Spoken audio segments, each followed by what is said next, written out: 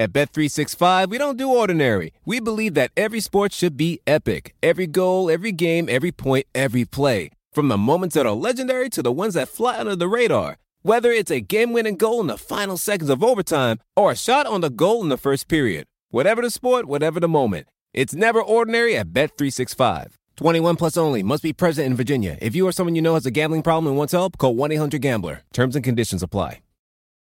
It's man-to-man coverage. This is the PFT PM podcast. And now, your host, Mike Florio.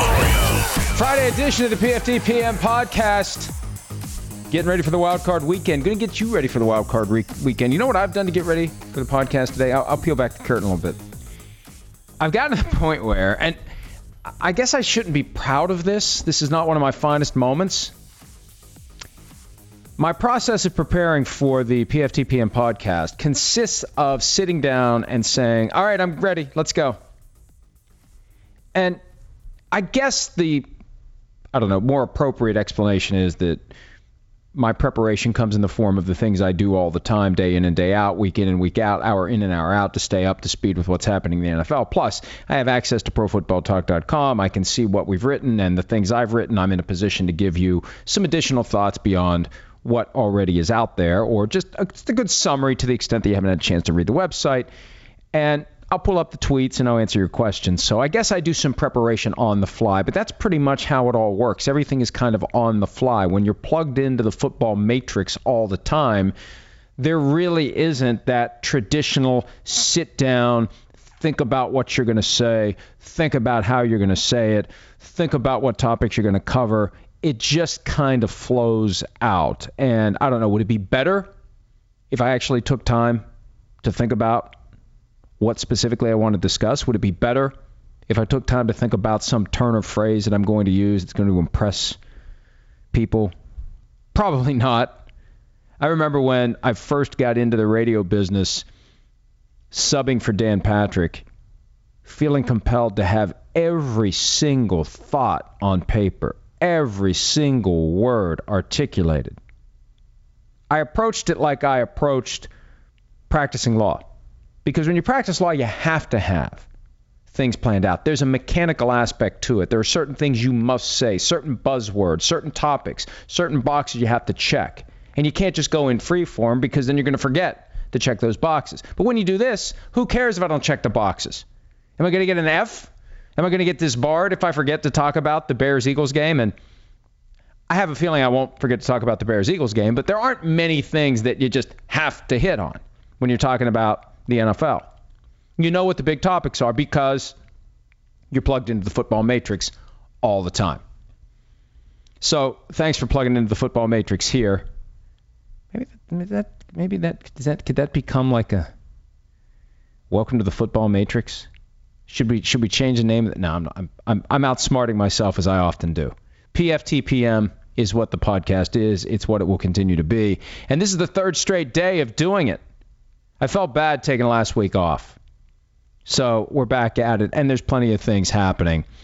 I see that Jay Gruden has been told he'll be back in Washington in 2019. Gee, it's nice they let him know 5 days after the season ended. I wonder whether or not they explored a potential upgrade. That's what the Dolphins were going to do with Adam Gase. They were going to hang on to him while they try to figure out what they're going to do by way of a potential better coach. And I think Adam Gase and or his agent went to Stephen Ross and said, look, we're not playing this game because if you don't want him, someone else will.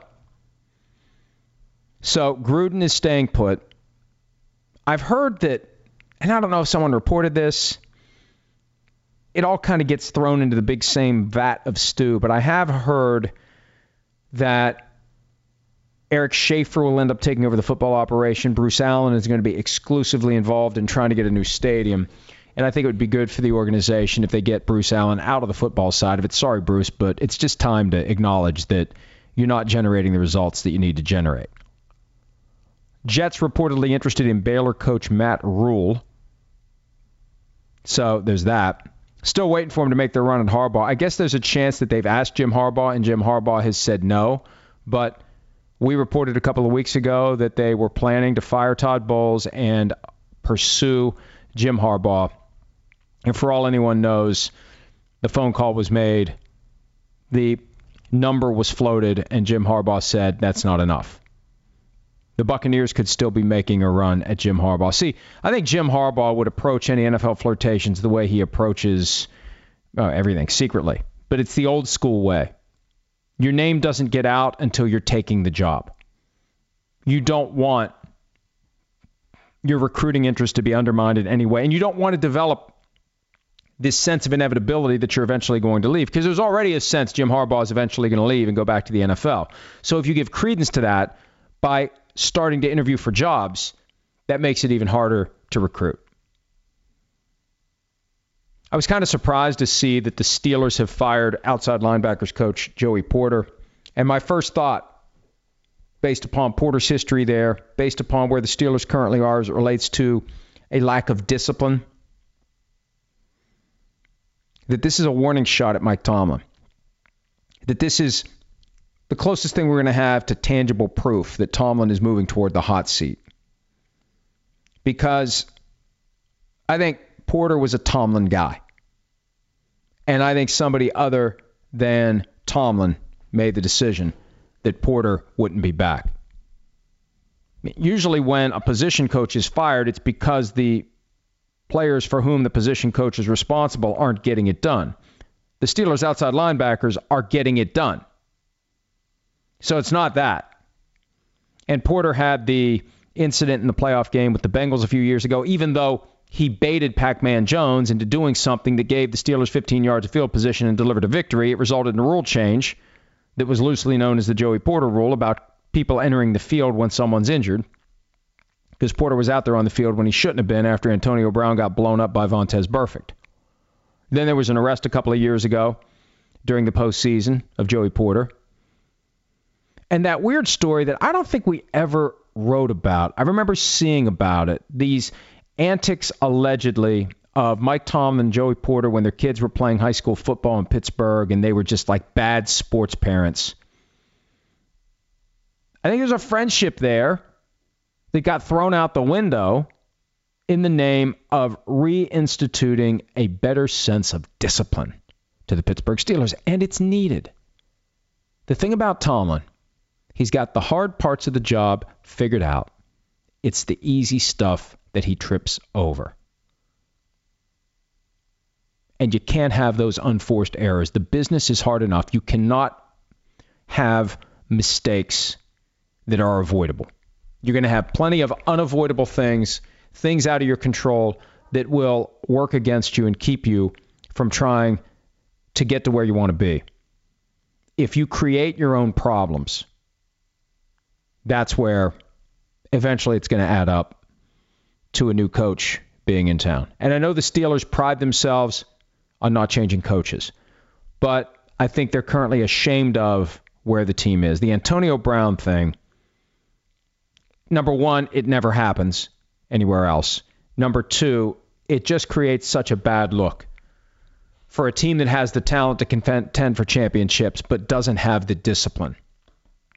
It isn't sufficiently buttoned up to get there. So we'll see what other changes are made in Pittsburgh. But I think in 2019, as we put together our list of coaches on the hot seat entering the season, I think we have to have an eye on Mike Tomlin. Even though it rarely happens that anyone is on the hot seat in Pittsburgh in a coaching capacity, I think we have to. We have to consider that. Adam Gase has had his second interview. Cardinals on Wednesday, Jets on Friday. Isn't it a weird time of year in the NFL? 5 days ago, Gase was coaching the Dolphins. He's had 2 interviews with other franchises since then. Be wild if he stays in the AFC East. There's still a disconnect between what the fans think of Gase and what people in the league think of Gase. Some people in the media don't like him just because, he's not as nice to them as he could have been, I guess. It's the Adam Gase, Matt Patricia effect. If you don't treat the media the way the media wants to be treated, they end up making an issue out of things that, for other coaches, it's not an issue. I don't know if he's going to get a job, but he's had multiple interviews. A guy who was freshly fired has had multiple interviews. And that creates a buzz, that creates a sense of inevitability. And then the question becomes, if he doesn't get hired now, does he wait until next year? Does he just take the year off, or does he try to be someone's offensive coordinator? He's going to get paid by Stephen Ross for the balance of his contract. I think it's $10 million that he's owed, so that tells me it's 2 more years, $5 million a year. I assume that's what it is. He ain't making $10 million a year yet.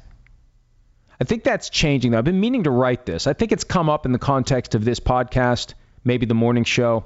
The idea that teams are seemingly breaking out of years of collusion when it comes to what coaches are going to make. As I talk about it, I remember we have had that discussion. I think it was a question that came up yesterday. But we're going to see more and more 8-figure annual coaches, I believe. I see that another Ohio State player is entering the draft. I heard today Dwayne Haskins is definitely leaving. I had heard that the other day, but then he said he was 50-50 after the bowl game. I think he's just being, in the aftermath of the bowl game, not disruptive, right?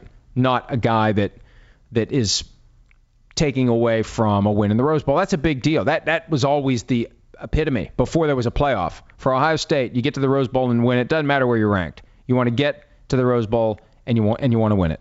And that's a great season for Ohio State. And if you end up the national champion, so be it. But you want to get to the Super Bowl and you want to win it. The All-Pro team out today. There's always like weird little flaws. And I don't have the list in front of me of the 50 people who vote. It's 50 people who are in the media. But it's clear that there are people in the media who shouldn't be voting. And I remember last year seeing at least one name where I'd never heard of the person before. I mean, for somebody who's plugged into the Matrix all the time, to not have heard of one of the people who has one of these votes. And look, I'd take one. And I had somebody connected to the AP suggest to me last year that I'm going to get one soon. I don't know if they're just trying to get me to be nice. We've had a history of, I don't know, hostility, acrimony. There was a period when we were on our way up and we would report something and the AP would take our report as the starting point and they would report on it and we'd never get credit. And I think once in a while we got credit. But for the most part, it was our story was the starting point. They'd make a phone call to confirm it, and then they would report it as their own. And they do that now a lot. This isn't going to get me an AP vote, but have you noticed if you have Twitter, like the AP stories are always well behind everyone else. And they wait and they get their own source. And sometimes you'll see the headline AP source. Well, your AP source may be the same as the source that 5 other people had. It's just a weird way to do business. But the world has changed, and the one thing that the AP needs to acknowledge is people don't care who's breaking it. We give people credit all the time. People just want to get the information. We've kind of become the football version of the AP. We're the wire service. And we have some of our own original stuff, and we have our own original analysis. It's not just a ticker tape with the nuts and bolts of what's being reported. But I think there's some tension there, but I don't know if it's something that's going to happen after Barry Wilner's no longer the point person for the AP football coverage. And I've never met Barry, but there's probably something there. The old school football writers and reporters, there's always been something there because PFT came in and we shook up the way things were happening. And, I remember one of the complaints, and this was, what was the guy's name? He's not, I don't know what he does now. He had a Hall of Fame vote for years after he was covering the NFL, which just made no sense whatsoever. David Elfin. I remember when he was the president of the Pro Football Writers Association, they used to do a newsletter they'd send out.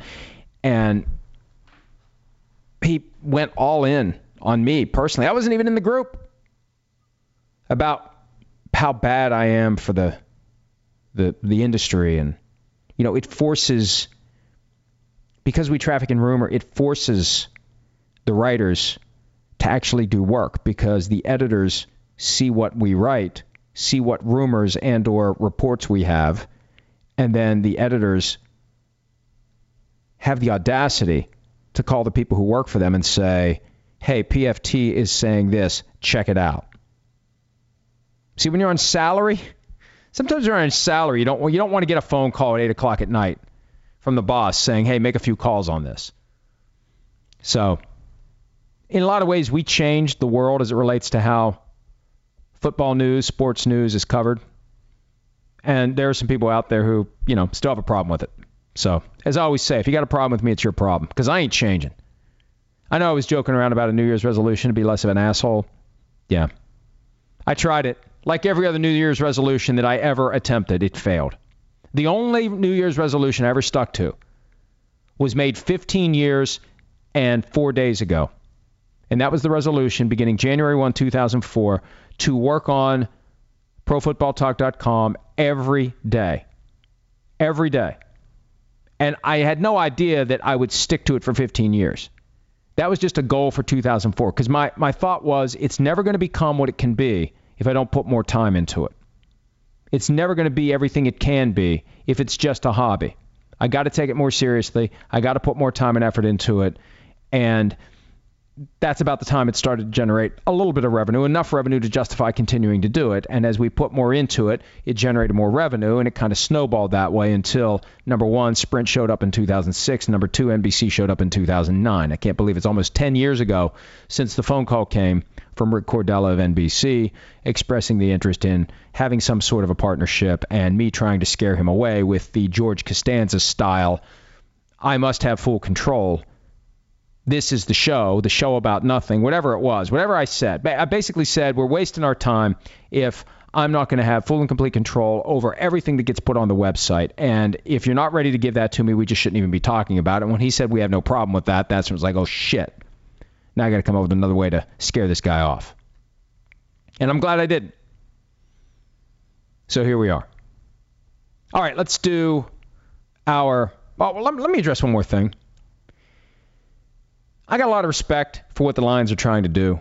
I got a lot of respect for this concept of taking a step back in the hopes of building a foundation to have a team that is dominant year in and year out. And that's what I think they're doing with Bob Quinn and Matt Patricia. But when Bob Quinn did his press conference today, 44 minutes, and he was asked questions about the background check that was done on Matt Patricia when he was hired last year, because remember in May the story came up about an indictment, not an allegation, not an arrest, but an indictment by a grand jury on a felony charge of sexual assault from 1996.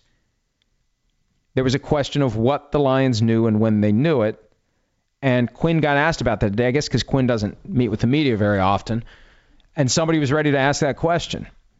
And ultimately, after being asked several questions about it, Quinn said, essentially, I'm not paid to do extensive background checks. And we wrote an item that focused on that quote and explained the remaining context in a way that was consistent with the message that he was sending. Essentially, the message was somebody else in the employment of the Detroit Lions should have found this. That's not my job. And that is an unfortunate comment. I think if he had a chance to do that over again, he would say it a different way. The bottom line is they didn't know about it. And the bottom line is whoever is paid to find out about it didn't find out about it. Now, can Bob Quinn wash his hands of it? I don't know what the structure of the organization is. I don't know who reports to whom. Does security report to the GM? Does security report directly to Rod Wood, the president of the team? But what Quinn ultimately said here is that somebody else dropped the ball. Somebody else didn't do their job. That's not my job. I'm in charge of football. I'm not in charge of figuring out whether or not the guy we want to hire to be the head coach was indicted for anything 20 years ago, 20 months ago, 20 days ago. That was his point. And it's not, you're throwing somebody under the bus when you say that. And what happened was the Lions engaged with MDS, who wrote the story and had a comment on Twitter about Quinn abdicating responsibility for something that falls under his umbrella. And this whole concept of context, I mean, what he wrote, what MDS wrote, was consistent with the context. He didn't take anything Bob Quinn said and isolate it in a way that altered its meaning. That's when something gets taken out of context. So I don't know why the Lions wanted to have that fight on social media. I don't know why they felt compelled to put us in a position where we had to do more about it. And MDS ended up posting the entire transcript of what was said. And the bottom line is, Bob Quinn, I think, would take a mulligan on that. And Bob Quinn maybe was a little frustrated that the Q&A was going beyond 2 or 3 questions and ultimately said, hey, look, I'm not paid to do extensive background checks. It's not me. Somebody else dropped the ball here. That's what he said. And I guess to a certain extent it's obvious, but I mean, I don't know what you do. When you lead an organization and somebody in that organization screwed up, what do you do? What's the right thing to do? Do you take the responsibility for it? Or do you say, that's not my job? And you could argue that the right thing to do there is say, we didn't know about it. I don't know if it would have changed our decision.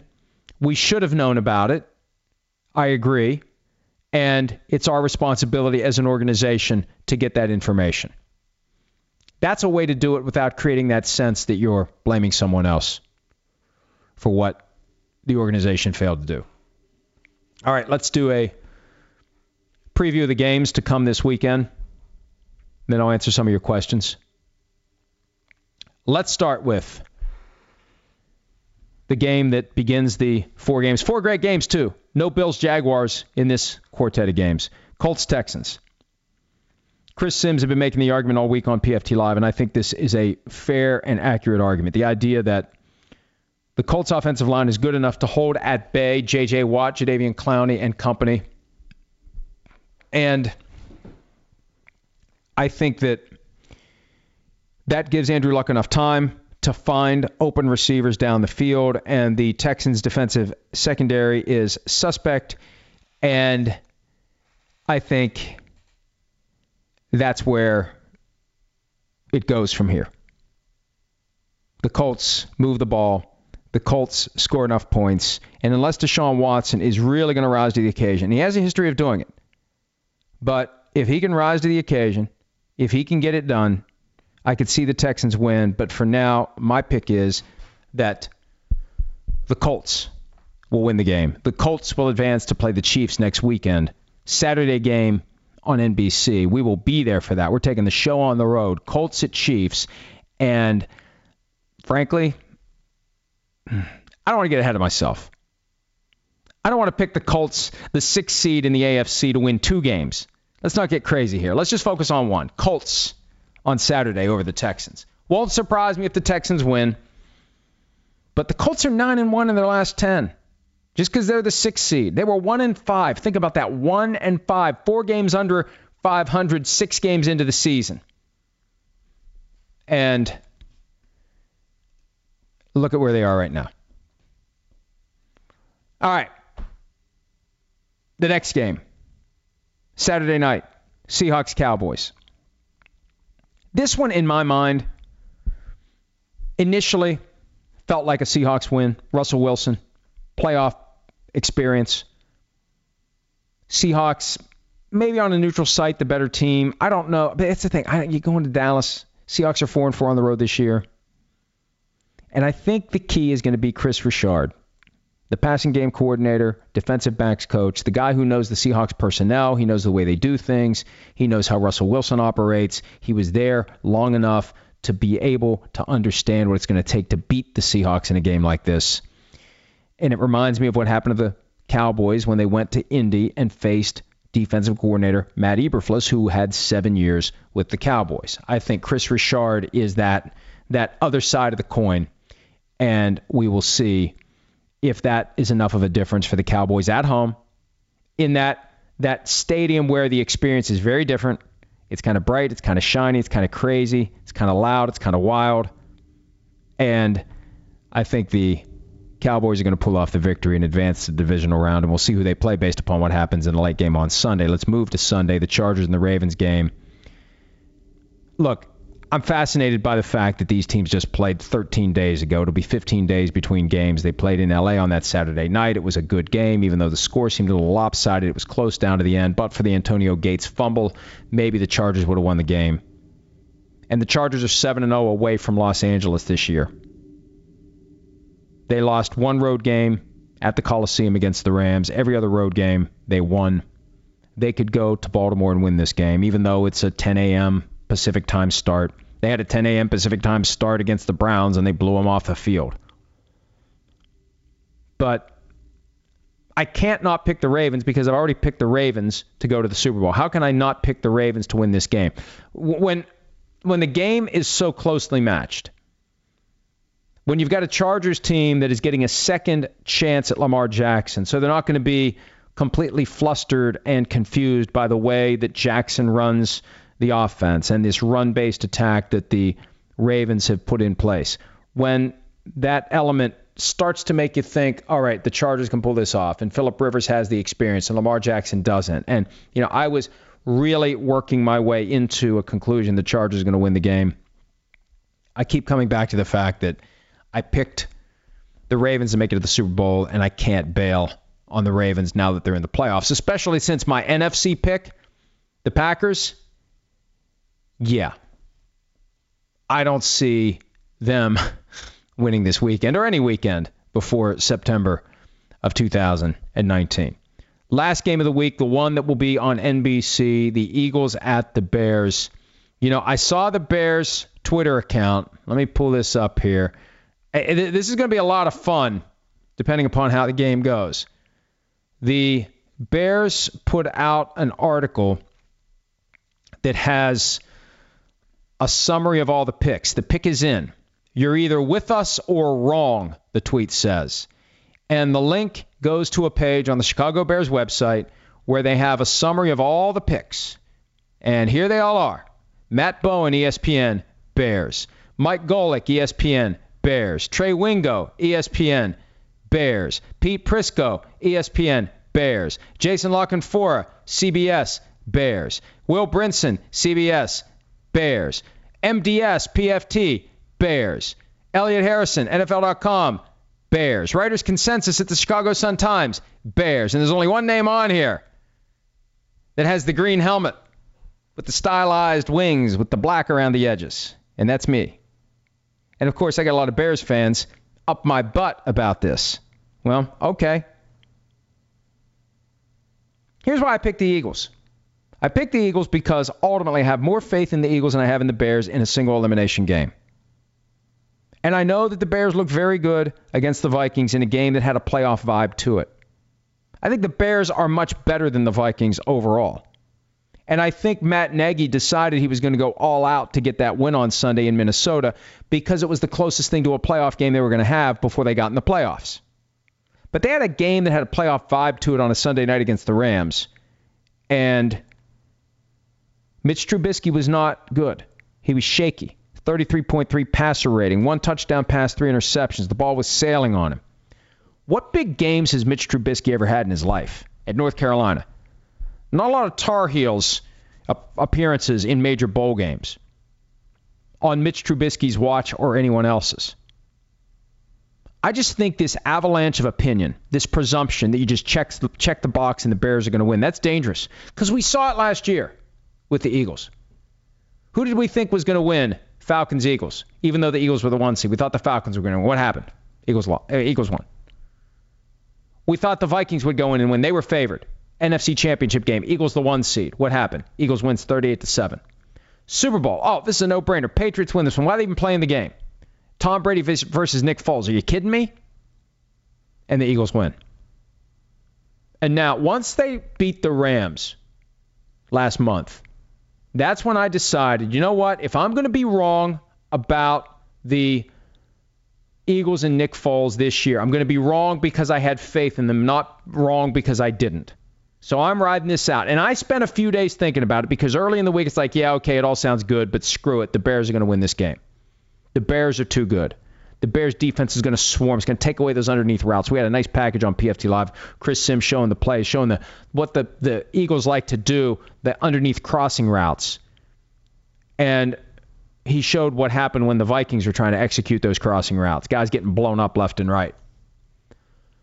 But Nick Foles gets rid of the ball quickly. His bruised ribs are improving. And the defense is going to be better. Peter King had a great point today on PFT Live that Michael Bennett plays better in the postseason. That's where he steps up and makes his legacy. I just think that come Monday, we're going to be talking about how we should have seen it coming.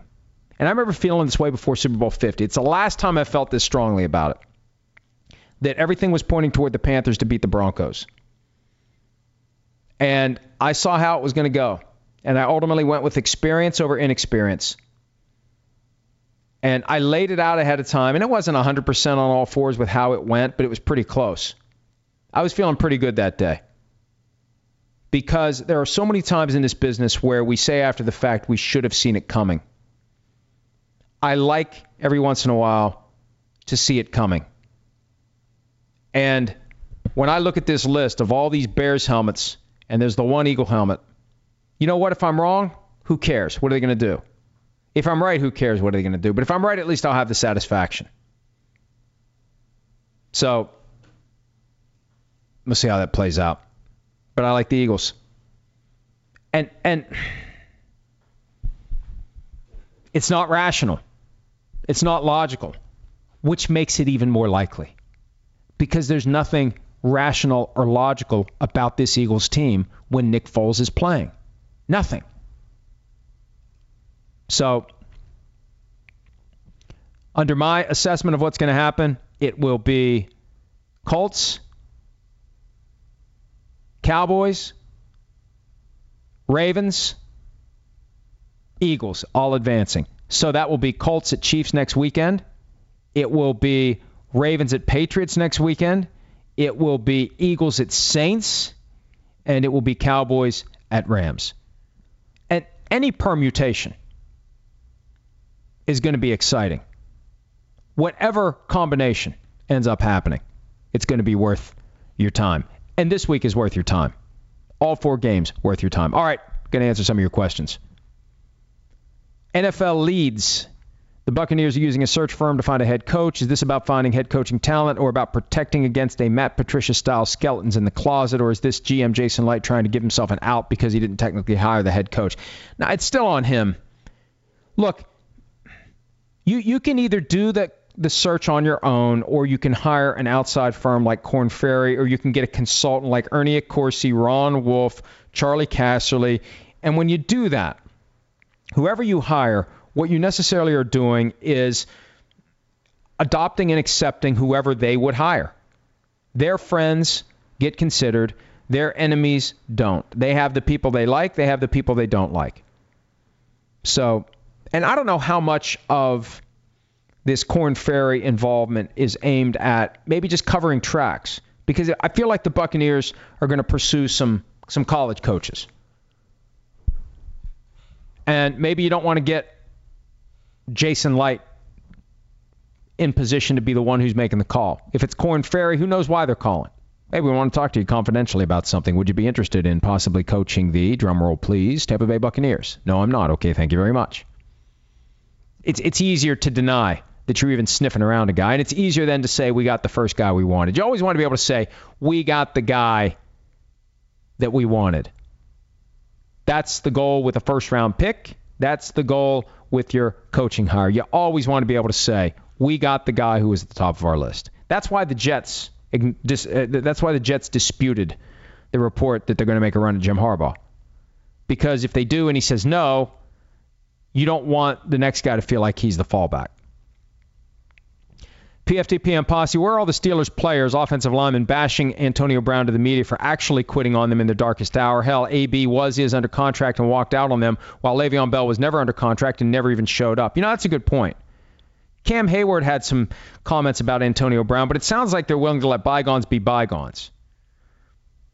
I think that maybe the Steelers players realize that Antonio Brown is very emotional and also just kind of prone to doing some things that maybe he wouldn't otherwise do if he had a chance to think it all through. And that maybe they hold a guy like Le'Veon Bell to a higher standard of overall mental acuity. I don't know.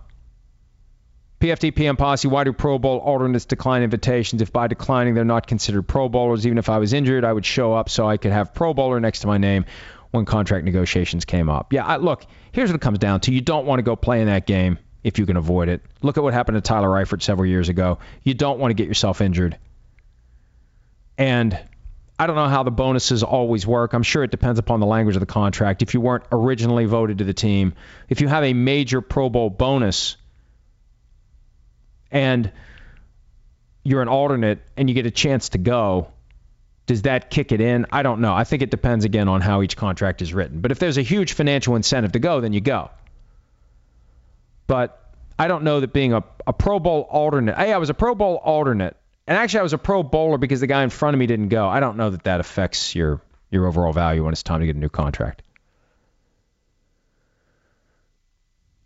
PFT PM Posse, what are some of the more interesting and or controversial things you've said, written on PFT that brought the most blowback from NBC and or 345 Park Avenue? At least ones you can share with the PFT PM Posse and billions of fans listening to PFT PM around the world. Well, I wish it was big. I'd be happy with thousands, tens of thousands.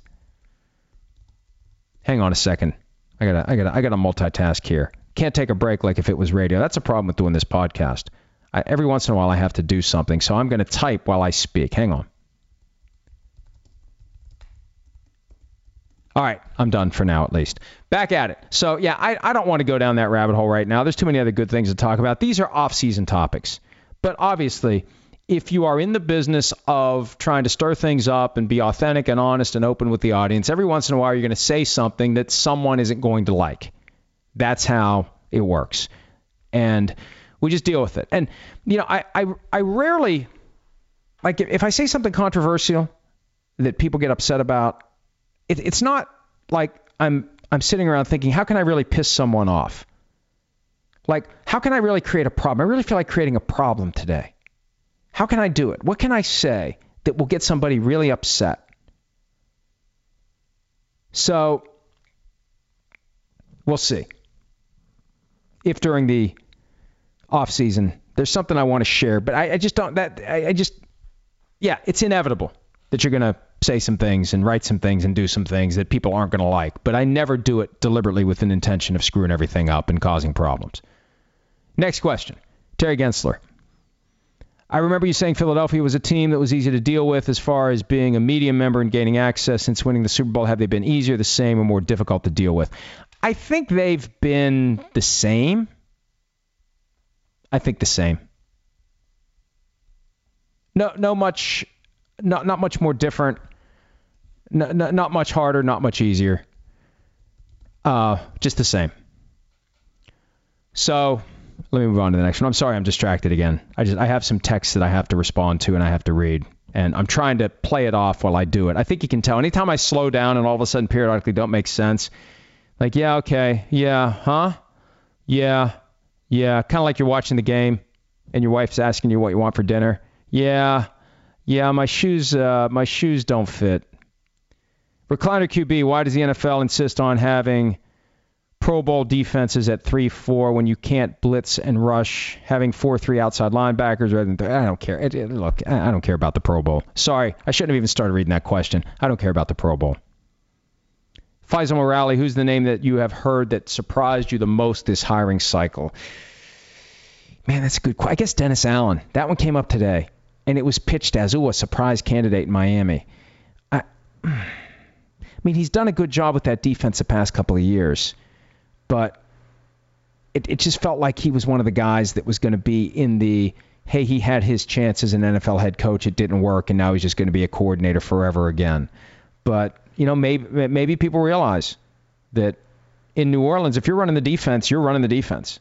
It's not Sean Payton's bailiwick at all. So I guess it surprised me it took so long. Like, why would it be a mystery candidate? Like, Dennis Allen should be in the same category as a Brian Flores and Eric Bieniemy and Josh McDaniels and any of the assistant coaches on the teams that have bye weeks whose names emerge. Like, why was it a mystery that they wanted to interview Dennis Allen? Mike likes dirt. What would the least exciting Super Bowl matchups be out of the current playoff teams? The least exciting. I would say, man, they're all pretty damn exciting. Think about all the teams in the AFC. I'd say the least interesting team in the AFC is the Texans, but they're still pretty damn interesting. The least interesting team in the NFC is probably, I don't know, is there one? I think any of the matchups would be compelling. The question is which one's the most exciting. But I think they're all pretty damn exciting. I know that's a cop-out, but I think that they're all. This is going to be a great postseason. A great postseason. All right. You know what? I got some stuff I got to take care of, if you can't already tell. That's the problem of doing this podcast. Because it's not a radio show and I can be distracted by other things that come up, sometimes I get distracted. How long have we been going? We're going about 40 minutes. Let me just answer a couple more. Snowpiece, should the Vikings consider trading Adam Thielen? Might allow them to keep Barr and Richardson. Hashtag hot take. Yeah, I don't think you trade Adam Thielen. It's too good of a story. He's too good of a player. I think you want to have Adam Thielen and Stephon Diggs, although they are going to have to take care of his contract this offseason. Stephen A. updates on the Kaepernick case. They're supposed to start the hearing at some point in 2019. Now, I don't know if it's going to be one continuous session or whether they'll break it up over multiple days or weeks, or, because you're going to have owners that are going to be testifying. And I don't think they're going to have all the owners show up at the same place and just walk in one after the other like the Seinfeld trial. But it ain't going away. And I think that Colin Kaepernick has a pretty strong case, and we'll see if the arbitrator agrees. If it was going to a jury, I think Kaepernick would win. In an arbitrator's hands, it could go either way. But I think they have some strong evidence. And the question is, can they put it all together in a way that will get the arbitrator on their side? Terry Gensler, do we know where this Reuben Foster thing is headed? The NFL does the investigation, suspends him, gets criticized because he wasn't charged, then video surfaces and it hits the fan, right? Yeah, I don't know that video is going to surface, but look, if this was Ezekiel Elliott 2 years ago, it's easy. They continue to pursue it. The NFL investigates it. The NFL can take the word of the victim in the case. What happened in Tampa was a decision was made that they weren't going to be able to get a conviction. There are credibility issues with the accuser. Those credibility issues can make it very difficult to prove guilt beyond a reasonable doubt. When the NFL uses a much lower standard, that's not the case. And it all comes down to what the NFL wants to do. So how much of a mess does the NFL want to make? How much of a story does the NFL want to create? Or does the NFL want to break away from this habit of suspending guys who are never charged, who are never in real criminal jeopardy? And it'll be interesting to see. This will be a great test case. Where is the NFL as it tries to stake out middle ground between Ray Rice and Ezekiel Elliott? Because after Rice, they went too far one way. After Elliott, I think they've gone too far the other way, as evidenced by Kareem Hunt. Where are they going to land on Reuben Foster?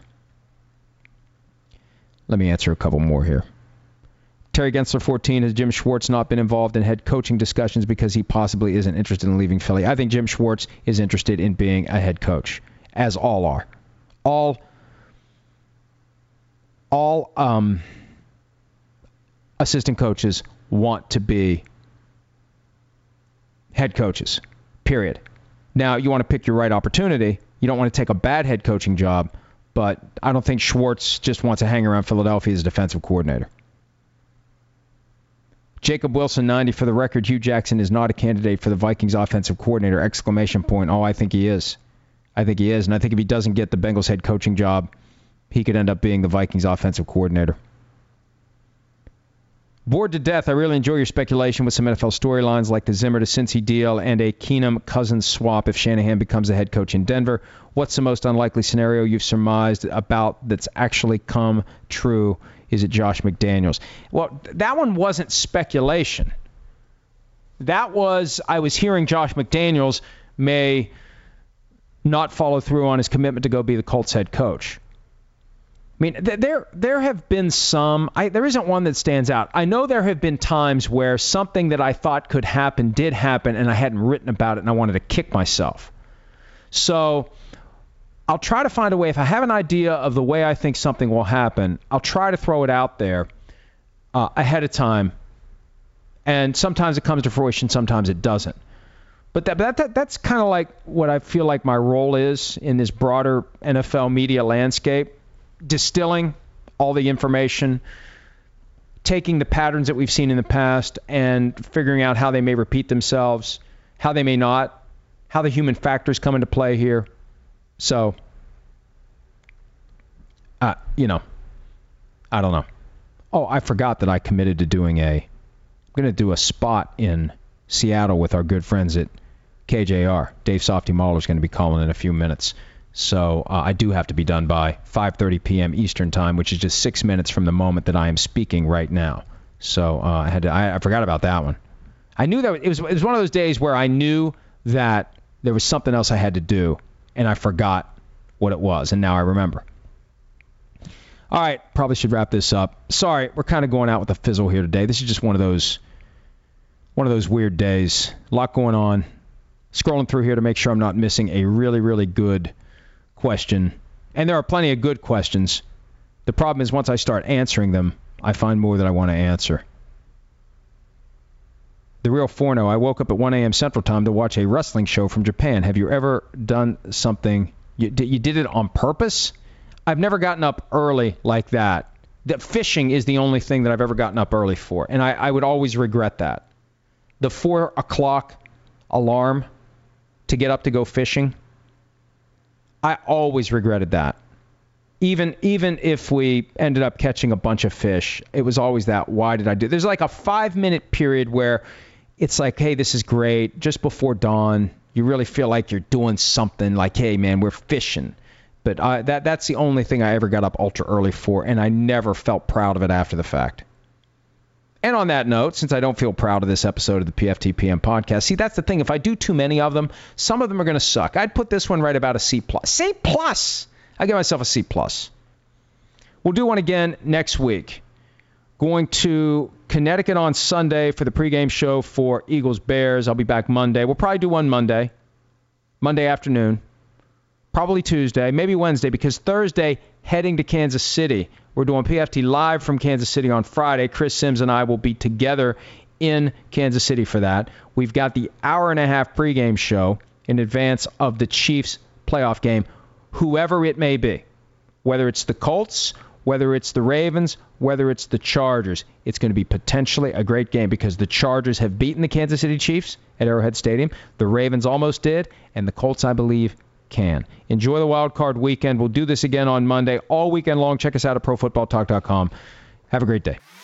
You can find the PFTPM podcast on Art19, Apple Podcasts, Stitcher, and Google Play. If you like what you hear, and you will, subscribe for automatic downloads. Leave a rating and review. That'll help new listeners find our show and push us up the charts. Search PFTPM for your evening update from Pro Football Talk.